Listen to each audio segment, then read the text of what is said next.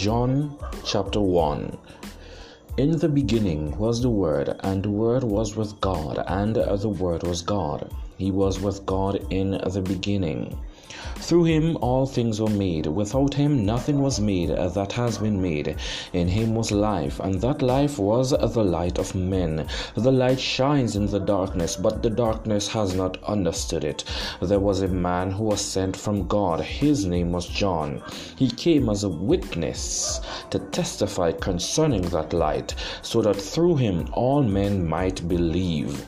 He himself was not the light. He came only as a witness to the light. The true light that gives light to every man was coming into the world. He was in the world, and though the world was made through him, the world did not recognize him. He came to that which was his own, but his own did not receive him. Yet to all who received him, to those who believed in his name, he gave the right to become the children of God, children born not of natural descent, nor of human decision or a husband's will, but born of God. The Word became flesh and made his dwelling among us.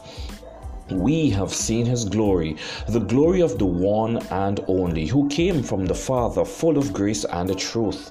John testifies concerning him. He cries out, saying, "This was he of whom I said, He who comes after me has surpassed me, because he was before me. From the fullness of his grace we have all received one blessing after another. For the law was given through Moses, grace and truth came through Jesus Christ.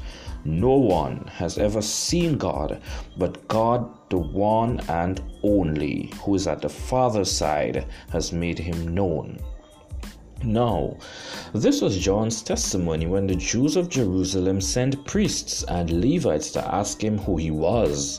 He said, he did not fail to confess, but confessed freely, "I am not the Christ." They asked him, "Then who are you? Are you Elijah?" He said, "I am not."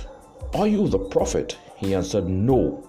Finally they said, "Who are you? Give us an answer to take back to those who sent us. What do you say about yourself?"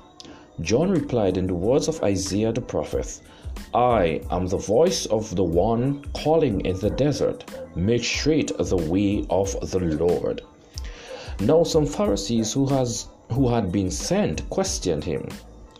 "Why then do you baptize, if you are not the Christ, nor Elijah, nor the prophet?" "I baptize with water," John replied. "But among you stands one who you do not know. He is the one who comes after me, the thongs of whose sandals I am not worthy to untie." This all happened at Bethany on the other side of the Jordan, where John was baptizing. This has been John chapter 1 from verse 1 to 28. Tune in next time as I take you from verse 29 all the way to the end of chapter 1 and a little bit of chapter 2. So until next time, this has been me reading the Bible from the New International Version, Bible Come Alive. I am Kingsley James.